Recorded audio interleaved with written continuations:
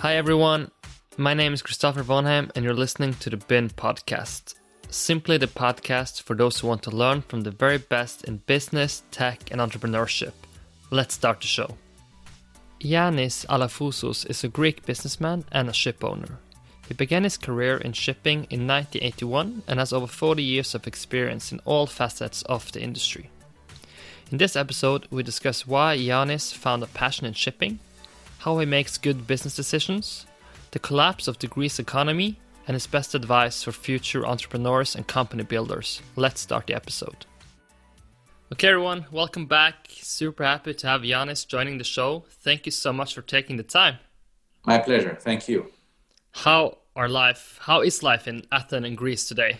We just talked about COVID. Can you give a snapshot into the situation? You were all wearing masks in the start here. We're wearing masks in the office. I've taken mine off for the interview, and for the podcast.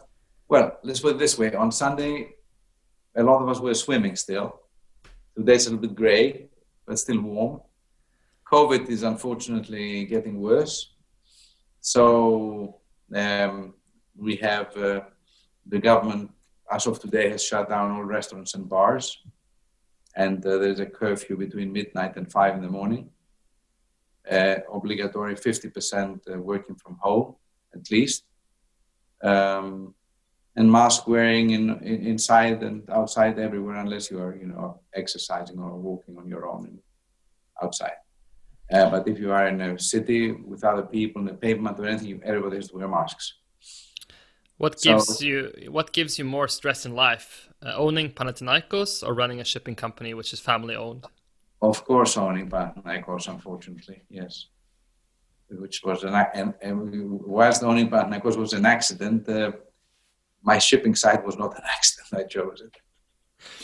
Can you quickly just use 2 minutes, because there's so many that love football and sports? Can you explain the quotes I read today that you said, "This is not fixable, so I just have to leave Panathinaikos"?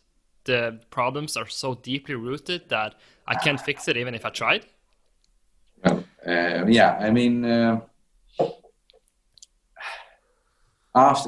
unfortunately, in the last 2 or 3 years, it's been getting better. But let's say for the last 15, 20 years, we've had a lot of corruption in football in Greece.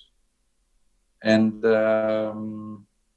this has, if you look at the stadiums, they were full of supporters back in the late 90s, even early 2000s.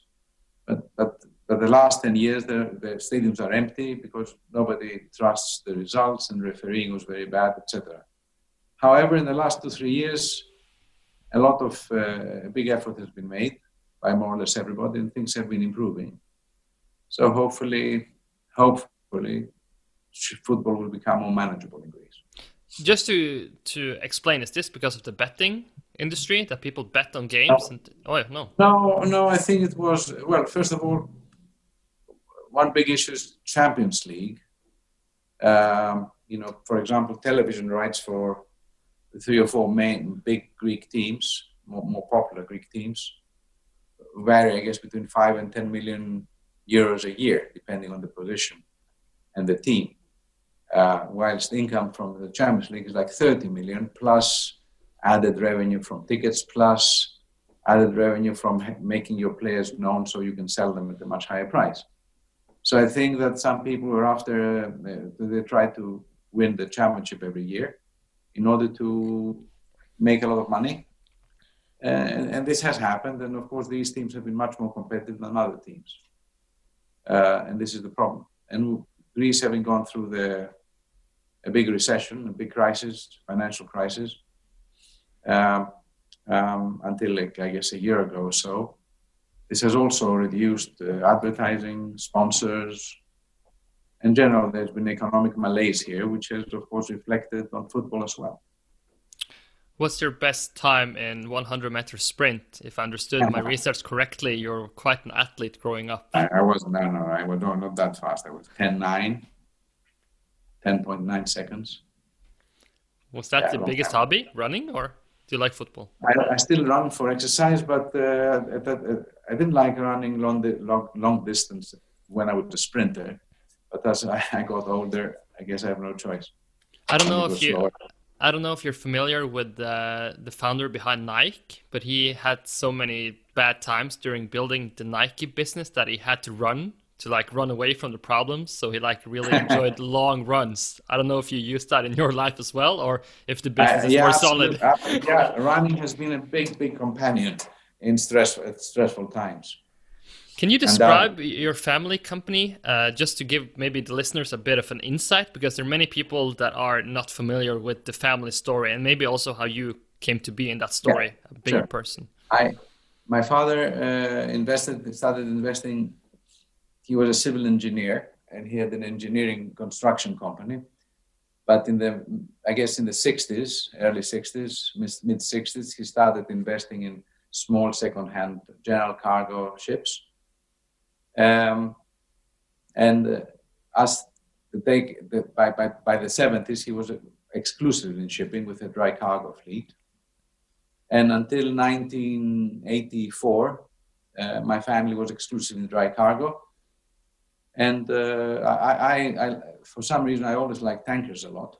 And I started my own business back in 1983, 84 in tankers. And in fact, um, I was after a small local contract at the time, and because I had no knowledge of the tanker market and how to calculate costs in tankers, I asked a Norwegian friend, Axel Lorentzen at the time, to help me out, and I came to Oslo, and we sat down, and he helped me calculate the cost per ton of the cargo that was to be lifted for the small contract I was after, and I got that contract.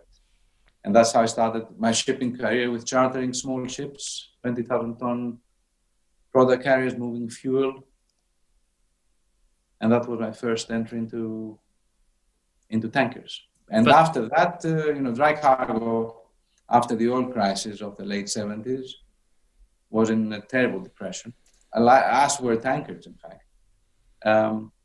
And I guess there was a big company, Japanese company called Sanko. They had like 300 Aframaxes. They went bankrupt in 84, 85. And at that time, tankers, the price was extremely depressed. To give you an idea, an Aframax of 10 years or 9 years would cost $3 million or below $2.7 million a ship, which is absolutely ridiculous if you think about how much they cost now, how much they cost when they were built, which gave us an opportunity to invest in extremely cheap tankers and start the tanker phase of the company. That's how it all started. When you say you don't know why you had that passion, can you identify that moment? I don't think you just suddenly wake up with an interest for it. No, I thought, dry cargo, I found dry cargo extremely boring, slow, tedious, and with very limited upside. In dry cargo, of course, there are expert companies who know who have contracts of affreightment and who can combine back holes and front holes, etc., and they can improve the returns. But in most cases, I found dry cargo very boring and slow. Whilst tankers, I was following tankers, and they were much more volatile. And if you got your timing right, and if you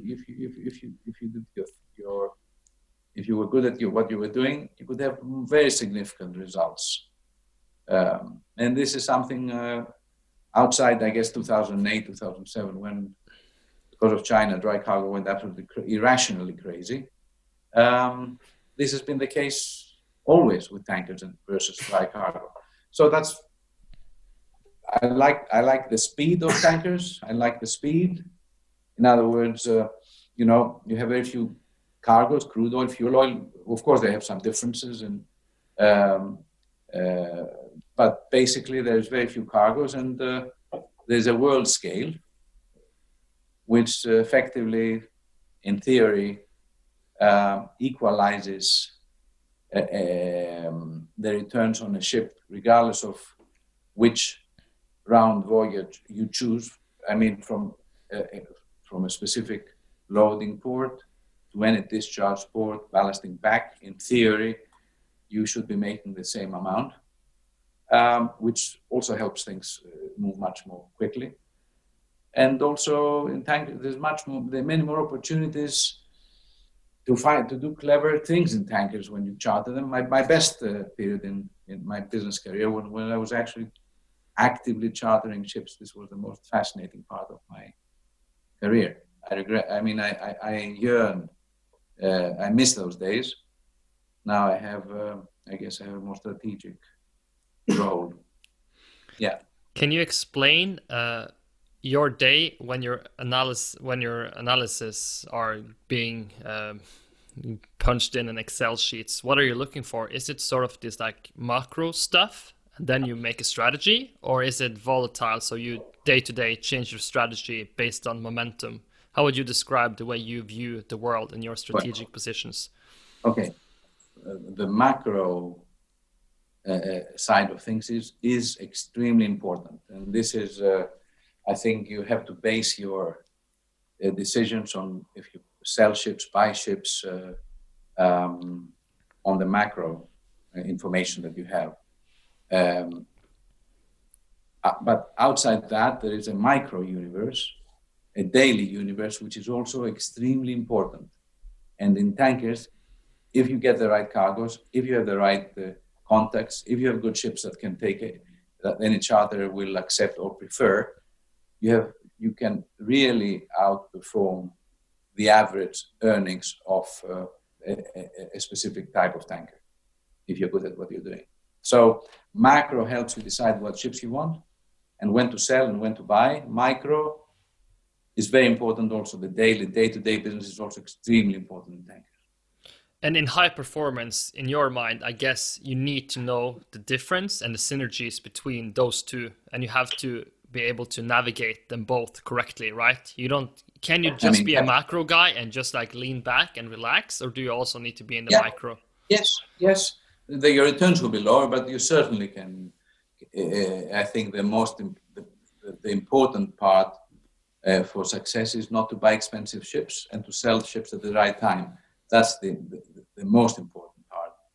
So you can do that and put them on time charter, or even put them in a pool or something, and not bother with the daily stuff outside deciding when you will sell them. But if you run your business on a day-to-day basis as well, aggressively, I think you can improve your results quite dramatically.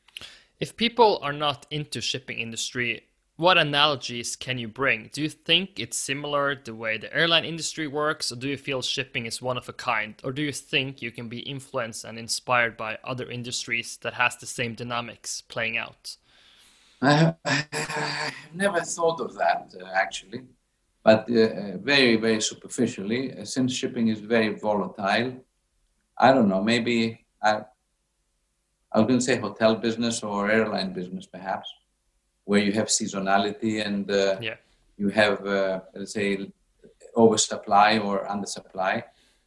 But of course, in shipping, things can change much more quickly, because within 2 or 3 years, a lot of ships can be ordered and built, and the market can be flooded with too many ships. Now, I think shipping is quite unique. I don't think that there are direct similarities with any other industry that I at least know.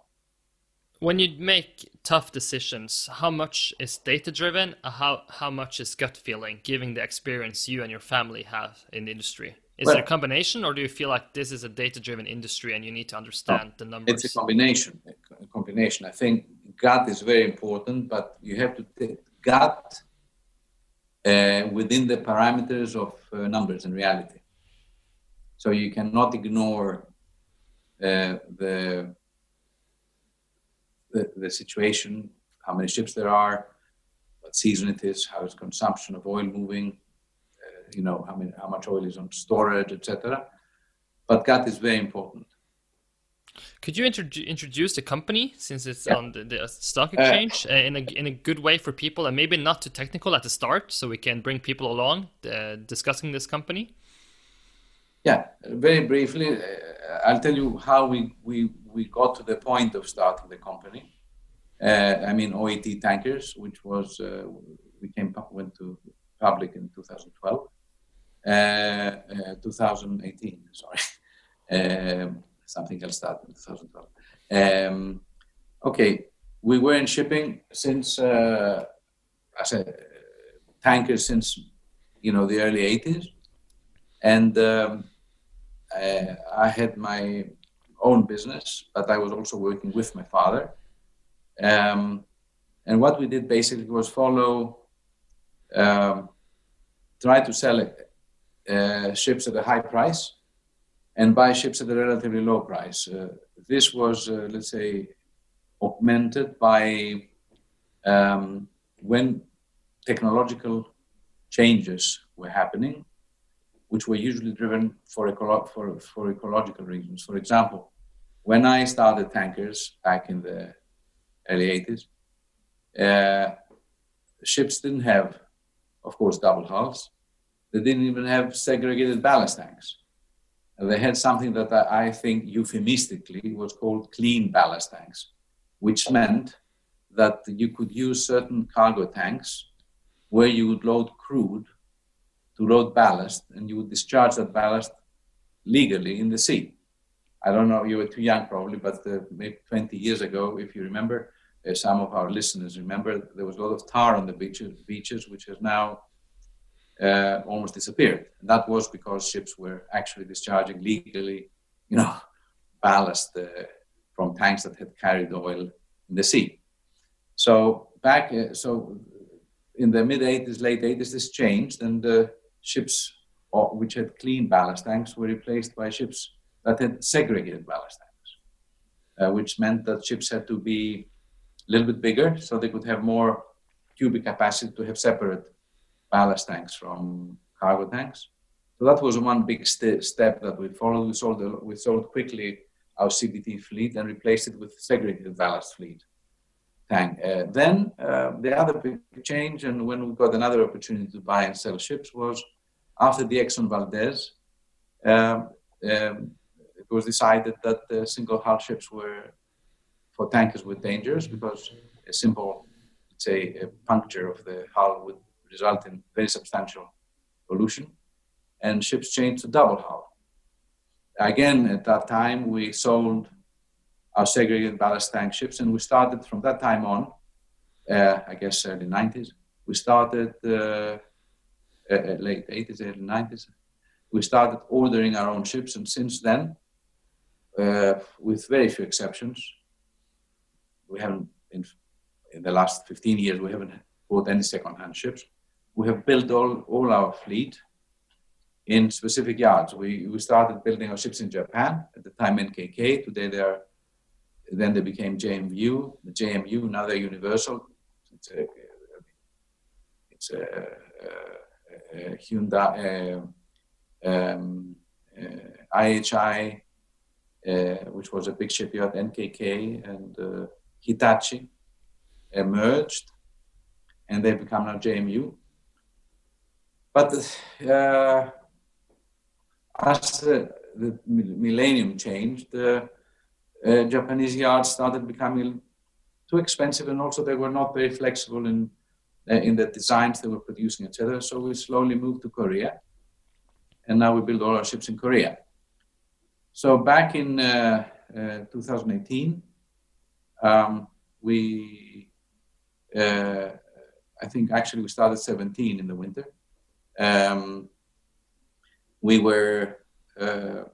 We knew of the IMO changes that were coming along with 2020, where the fuel had, from 2020, fuel has to be of the content of sulfur in fuel has to be very low.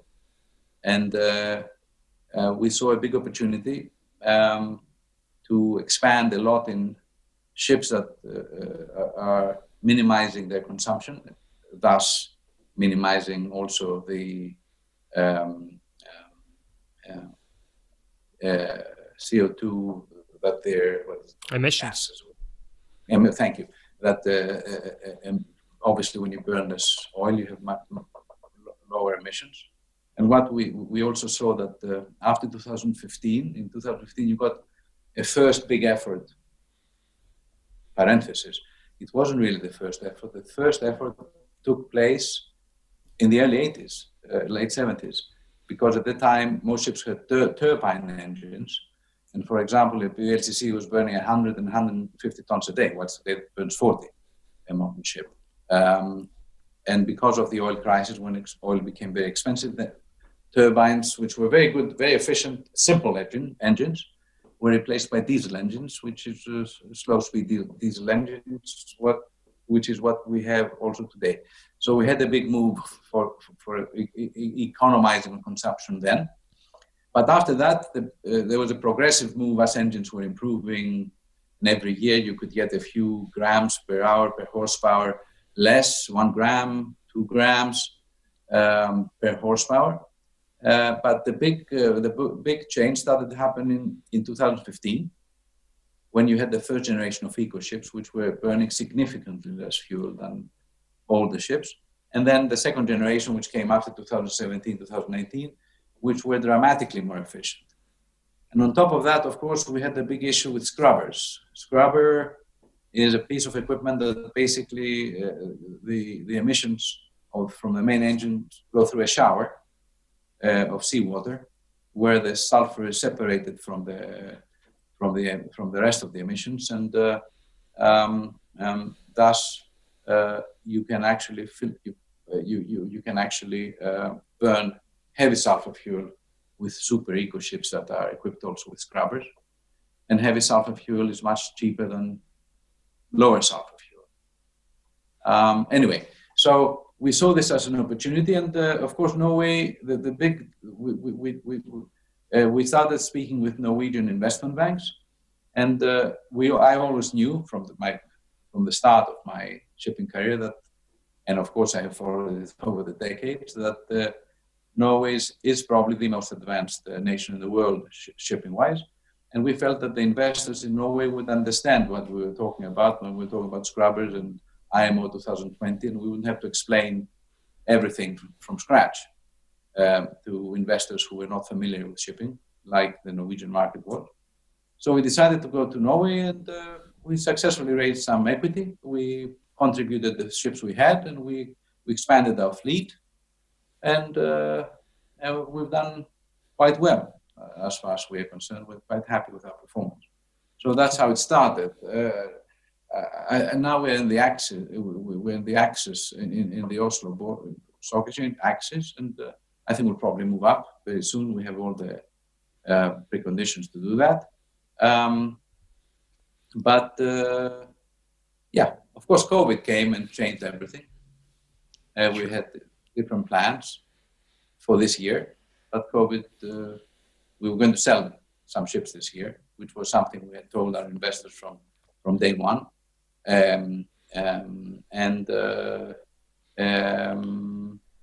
We're still doing all right. Can you explain why, in your perspective, Norway is hotspot for shipping? Is it a combination of the Viking era, etc., and the right people and the right money? Or is it coincidence because you have other nations like Portugal and other that also should be good in shipping based on their history? Why do you think Norway has that position you think it has? Well, history is extremely important. And, whether it's Norway, Portugal, or Greece, historical factors have played a very important role in these countries having a close contact with the sea. Having said that, for a number of reasons, I guess in some ways there are some similarities between Greece and Norway. Both countries were relatively poor compared with other neighbors or European countries before the discovery of oil by Norway. And I guess a lot of people didn't have a lot of alternatives but to go to sea and to become merchants and to try to expand their business and succeed through shipping. So I think this, together with the fact that conditions in Norway, being in the North Sea, and are very severe, which means that the Norwegian shipping naval people have to be historically very knowledgeable and experienced to survive. When the opportunities came and oil was discovered, all this tradition enabled the Norwegian companies to develop a lot of expertise in all different kinds of shipping, including offshore exploration of shipping, exploration for oil. Today, the same thing goes for, wind turbines that are being installed at sea, etc. And I think because of this, because shipping was a very important part of Norwegian life, and because of the historical tradition that Norway had in shipping, I think this is the reason why it has developed so much. In other countries that are wealthier than Norway, or were now with oil, of course, Norway is extremely wealthy, but per capita, but bigger countries with much bigger populations, and they had also you could, make ketchup and make money, or make Heinz, Tabasco. I'm watching CNN these days with the saga with the American elections, and they have this program for 100-year-old companies, and they said, for example, how the company that makes Tabasco was created, and this is a huge business. But this became a huge business because the United States is a big country. We couldn't really make a Tabasco company in Greece with a small population, or Norway, and we start from there and export it everywhere else. So I think that the history plus coincidences like the fact that there was a lot of oil discovered in Norwegian waters, I think that this helped create a nation that's very experienced and very knowledgeable in shipping, like Norway. I feel like also another thing is that Norway is also very transparent. Institutions work in Norway, which is also extremely important for a business, for a country to flourish. You cannot have a country flourishing without the rule of law or the respect for the law. And Norway has that transparency in this respect, which is also extremely important. Agree. You talked a bit about sort of this green opportunity that we have seen in shipping now. We did the podcast with 2020 bulkers, etc. But from your perspective, how do you separate in business sort of this greenwashing? Because green trends come all the time, but there has to be some value to be captured. And how do you define a green opportunity market-wise? Because those are not the same always. Like, we can talk about green trends a lot, but it doesn't mean it's a great business. Yeah. It's a bit embarrassing when you are running a tanker fleet or a shipping fleet to talk about green, because at the end of the day, you do burn oil and you do pollute. Something that has to happen, of course, because goods have to be moved. But I think we're talking about minimizing the energy we use and thus minimizing emissions. And because with global warming, the situation is deteriorating continuously, and the world has to take decisions to minimize this development. I think energy efficient ships, which I think is a fairer way of describing ships, although we call, of course, our company is called Okeanis Eco Tankers, which again is a euphemism in my opinion. But in any case, energy efficient ships are becoming more and more important because of that, because they emit less de facto by burning less oil. Agree. We had some a bit technical questions from Twitter. I just want to take them because one of the sender of them are a relative big shareholder in your company. So I think his Twitter name goes something like Original Bryler or something. But if you can start by describing the discount control mechanism, and then we can work our way from there. What is the concept? As I said previously, a very important element in our strategy is to sell ships at the right time. So when the company was conceived and started, and we had our first board meeting, incidentally, the board members, the board owns like 78% of the company.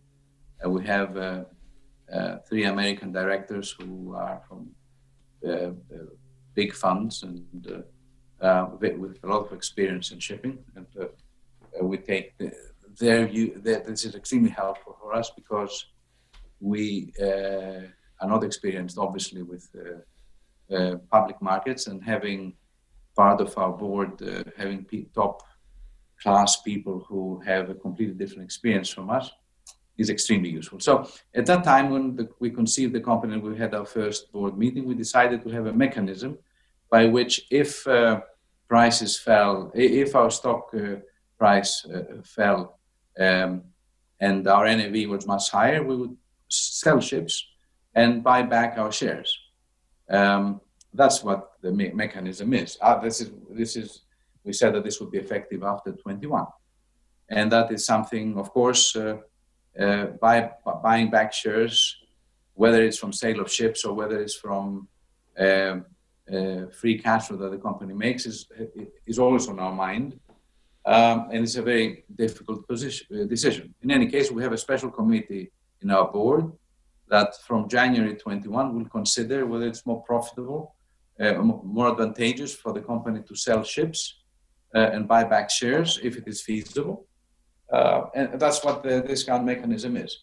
And thus try and buy back shares so that our share price goes back to NAV. Now it's, in my opinion, ridiculously low. It's significantly below NAV, even though we are making profits every quarter and distributing dividends. Why is that, do you think? Just to, if you say it's ridiculously low. I think that I always believe that in general in stocks, all of us, all humans, we have a herd mentality. When something is good, we all rush and buy things, and when it's bad, we all run away. And this goes also for including myself. This is our instinct. That's one reason. The second reason is that shipping has been it's a very dangerous investment for people who do not know shipping. There have been a lot of instances where shipping companies have gone bankrupt and the investors have lost all their money.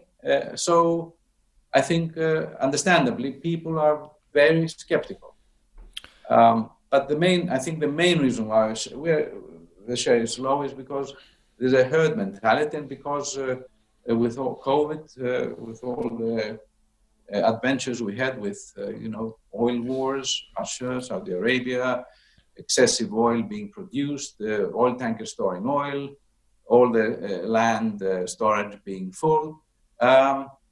Understandably, there's a lot of pessimism regarding tankers. So understandably, people run away from tankers.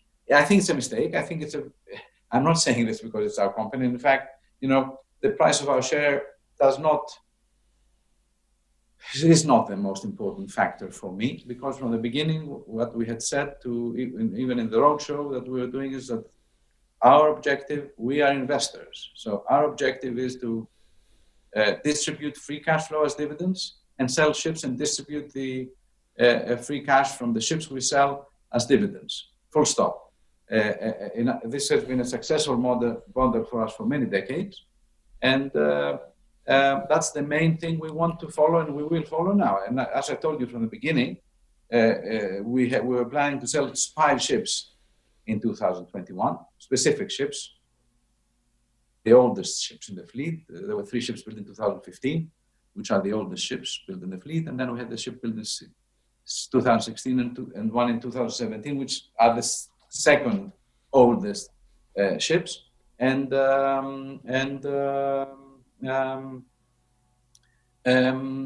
we wanted to sell them and give back the equity to our shareholders. Unfortunately, COVID came along and this has postponed things. Parenthesis here, we're extremely bullish for tankers. We think that after sometime after the summer of next year, things will start normalizing very rapidly. And because there's a very small order book, and a lot of uncertainty regarding propulsion, what fuels will be used in the future, etc. I think the order book will remain small. And at the same time, we have an aging fleet. And in tankers, an aging fleet is much more serious than in other sectors. A lot of oil terminals will not accept a ship that's over 15 years old. A lot of time charters will not time charter ships that are over 10 years old. And a lot of countries impose certain restrictions, environmental restrictions. So I think older ships have a major handicap versus modern ships. And this will also help create an extremely firm market in the next 1 or 2 years. But just to emphasize your point, it's kind of the same you see in the tech stocks. It's not like the valuation is fine, everyone can judge it, but it's kind of that herd mentality. So, but if you look at the metrics, it's unbelievable. Yeah, I think when you asked me earlier whether there's an industry that's similar to shipping, one could say the stock market is the closest thing to shipping, where macro elements determine to a great effect what happens to the stock market, together with of course micro development, profits of companies, and day-to-day things that also propel prices. Yeah, it's something like that. I agree with you, and yeah.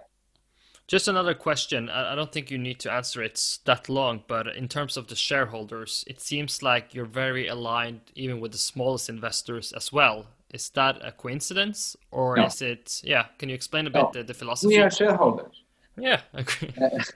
So we want to maximize the returns on our shares. We have by far the lowest management cost compared to all our peers. Significantly lower management costs. We run the business at break even as managers. We don't care to have a big fleet. We want to maximize our profits, and that's the absolute core of this business is make money operating ships and make money selling ships, and later perhaps consider replacing the fleet privately or through another entity or even through Okeanis. But the thing is buy, sell, operate, and make profits. So this is the sole purpose of our business. It's not be big or be good or be better or bigger or whatever. We run a very good operation. We also, we love our charters, and our charters love us because we are good to them and they're good to us. And we have first-class ships, of course. They're very young ships, and we have a very high-quality management as well. This is it. You compared shipping with the stock market. Then the biggest question that it's very hard to answer is how do you separate luck and skill? Because you can be lucky in many years. Okay. You can't? You can. Okay. Without luck, it's extremely difficult to do, I think, extremely well. But it's also extremely difficult to do extremely well without skill. So it has to be a combination. I think being skillful, for example, I think if we had not seen the fact that technologically ships were changing and that with IMO 2020, older ships would become much less competitive. And when I'm talking about older ships, I mean ships between 2012 to 2011. I'm not talking about 20-year-old ships. I'm talking about 80-year-old ships or 7-year-old ships. If we hadn't perceived that, which we perceived because we follow our business and we live it day to day, we would not have done what we did. But we were also lucky that, let's say, we were in a situation where we had a relatively small fleet back in the mid-2010s, which we sold, and we had the opportunity to renew the whole fleet effectively. Now, if we had 50 ships or 30 ships in our hands in 2015, 16, we wouldn't have the opportunity to create such a modern, efficient fleet, and that's luck. Because when we had fewer ships in 2015, it was not because we thought that IMO would come along in 2020 and change the fuel and everything else, and it was just that we had found opportunities to sell ships, and we had sold the fleet out without seeing the macro elements being so attractive as to go and order a lot of ships. Yeah. But I feel also the best are very good at taking advantage of macro situations and making their own luck, right? I don't feel like... Yeah. That's at least my point. I wanted to just talk a bit about macro as well. Can you take us back to 2007, 2008? Because when I studied business, Greece was a perfect example of how not to run a government. Can you take us back to 2008 and explain, since you lived there? What happened in Greece, you mean? Yeah, Yes. about Greece? Yeah, okay. Well, it's a very sad story. Agree. Greece, our financings were okay until 2004, 2005, 2006. And in fact, Greece was growing and we had a very good growth in our GDP. Wages were rising, were going up, which was extremely positive.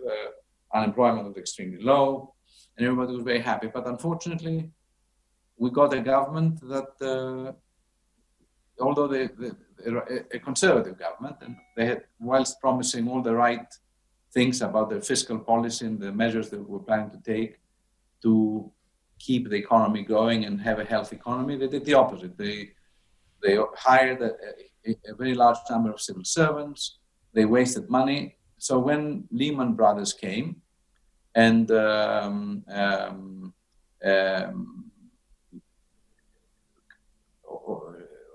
countries that had huge debts and huge deficits were hit very hard. And unfortunately, after, let's say, 4 or 5 years of 3 or 4 years of that government, our debt had swollen and we were running also a very big deficit. So this combined with the world recession and the financial crisis resulted in effectively Greece going bankrupt. This was a very, very difficult situation, of course. A lot of money lost, a lot of people lost all their wealth. Wages came down dramatically. So unfortunately, the minimum wage in Greece now is something like 700-900 euros a month. At the time, it was more like 1,200 euros, 10 years ago, effectively. Everything, a lot of the biggest disaster that happened was that a lot of we have quite an educated, we're educated in Greece, and a lot of Greeks were educated, left and went abroad to work in businesses, as doctors, as banks, and which was a huge brain drain. And that's something that's the most difficult thing to although some Greeks are coming back now, to correct, because there's a lot of educated, capable Greeks with experience in business or in a science that have left and are working abroad. And how do you get them back, especially when still wages are low here?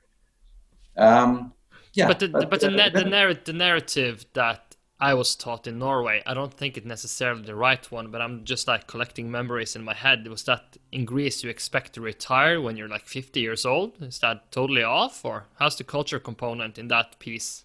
Yeah, you're right. I mean, the seeds of this crisis, of the bankruptcy of Greece, were laid in the 80s. When we had a socialist, extremely populist government, which effectively told Greeks and that the government is obligated to pay for everybody. You don't have to work to get paid. Corruption crept in as well in that period, in the 80s. And Greek society changed. One of the problems and one of the reasons why in the 2000s, when the economy collapsed, we had such huge deficits, was that we had an extremely expensive retirement program and pension program. And there were a lot of very privileged sectors, unions, especially unions that were very powerful, like, for example, the Public Power Corporation. They were retiring, I don't know whether it was 50, maybe it was 55 or 57. Women, I mean, mothers could retire when they were, let's say, something like 42, 45, because they were mothers. Of course, it didn't make a lot of sense, because at 42, 45, your children are usually older. So why do you get the benefit there? But anyway, this was populism. This, what you said about Greece being inefficient and people getting pensions very young is absolutely true. I'll just give you one example to understand. This is not exactly, it's also relating to, of course, to the age people retire. But I know somebody who's running a TV station, and his father was an officer in the Greek army. He fought the Second World War against Italy. Then he fought against Germany. Then he went to Egypt and continued fighting with the Allies after Greece was occupied by the Germans. And he came back. We had a communist upheaval in Greece, sponsored and by the Soviet Union. So we had a civil war for 3 or 4 years. He fought in the civil war. Then he was sent to Korea. He fought in Korea. He finally became the head of the Greek army, the chief of staff of the Greek army. And then he, of course, at some point he retired. Now my friend was working at the state post office, and he had a clerk who had retired. The pension that he got, the clerk, his driver, and it was his driver, was 4,500 euros a month. Whilst the general got 2,500 euros a month, and the post office, because they had a strong union and they got very good terms, they could retire them at 45, 47. Whilst the general, of course, retired a little bit later. Of course, officers retire relatively young, not necessarily, of course, the general. So this was it. It was a very twisted and unfair system that had prevailed in Greece. A lot of the entrepreneurs today, and it goes for myself, are like born global. They doesn't really care where they live. They just want to build stuff if they're interested in entrepreneurship and business. What would they typically find in Greece? If you say it's like some people left Greece, does that mean it's a great opportunity, or does it mean it's very hard to build stuff in Greece? How does that component look in your head? Again, because of populism and the socialist governments we had in the past, Greece is not a very business-friendly nation, although this is changing quite quickly now. There are opportunities in Greece because there are a lot of gaps in Greece, from real estate to tourism, and from tourism to, for example, Tesla is making an investment here. Microsoft is making a big investment in Greece now. There's a lot of virgin ground, or there's a lot of room for development in Greece. I don't know. But taxes are still high. But, yeah, but basically, it's not like it's not heaven for entrepreneurs. No, it's not like Ireland. Let's put it this way. Time is going fast. I just have a couple of more questions. I don't know. You can decide which one you want to answer, but we have to touch a bit upon the history. There have been some smart people, philosophers in Greece. Can you just talk about your favorite people from Greece, even if it's philosophy and stoicism, because you have some trends in the world that a lot of those ideas that were born there are coming to life again in like the civilization. Okay. Modern Greece is a mirage from ancient Greece. Modern Greece exists because of ancient Greece, because nations didn't exist 200-300 years ago. It was mainly kings and lords and princes who owned the land, and there were just people working the land. And European history, middle classes developed, etc., etc. And then we had eventually democracy. Now, so everything is based on ancient Greece, and had it not been for ancient Greece, if you look at Greek history, Greece effectively ceased to exist a few centuries after the Romans took over Greece. And then, of course, the Eastern Roman Empire, which became the Byzantine Empire, effectively was Greece. And the Greek language was spoken there in Byzantium. And the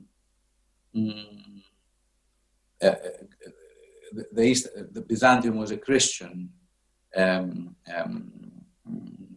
empire, and using the Greek language. So when the Turks took over Greece and other areas, they reached Vienna in Austria and parts of Hungary, etc. all of the whole Balkans.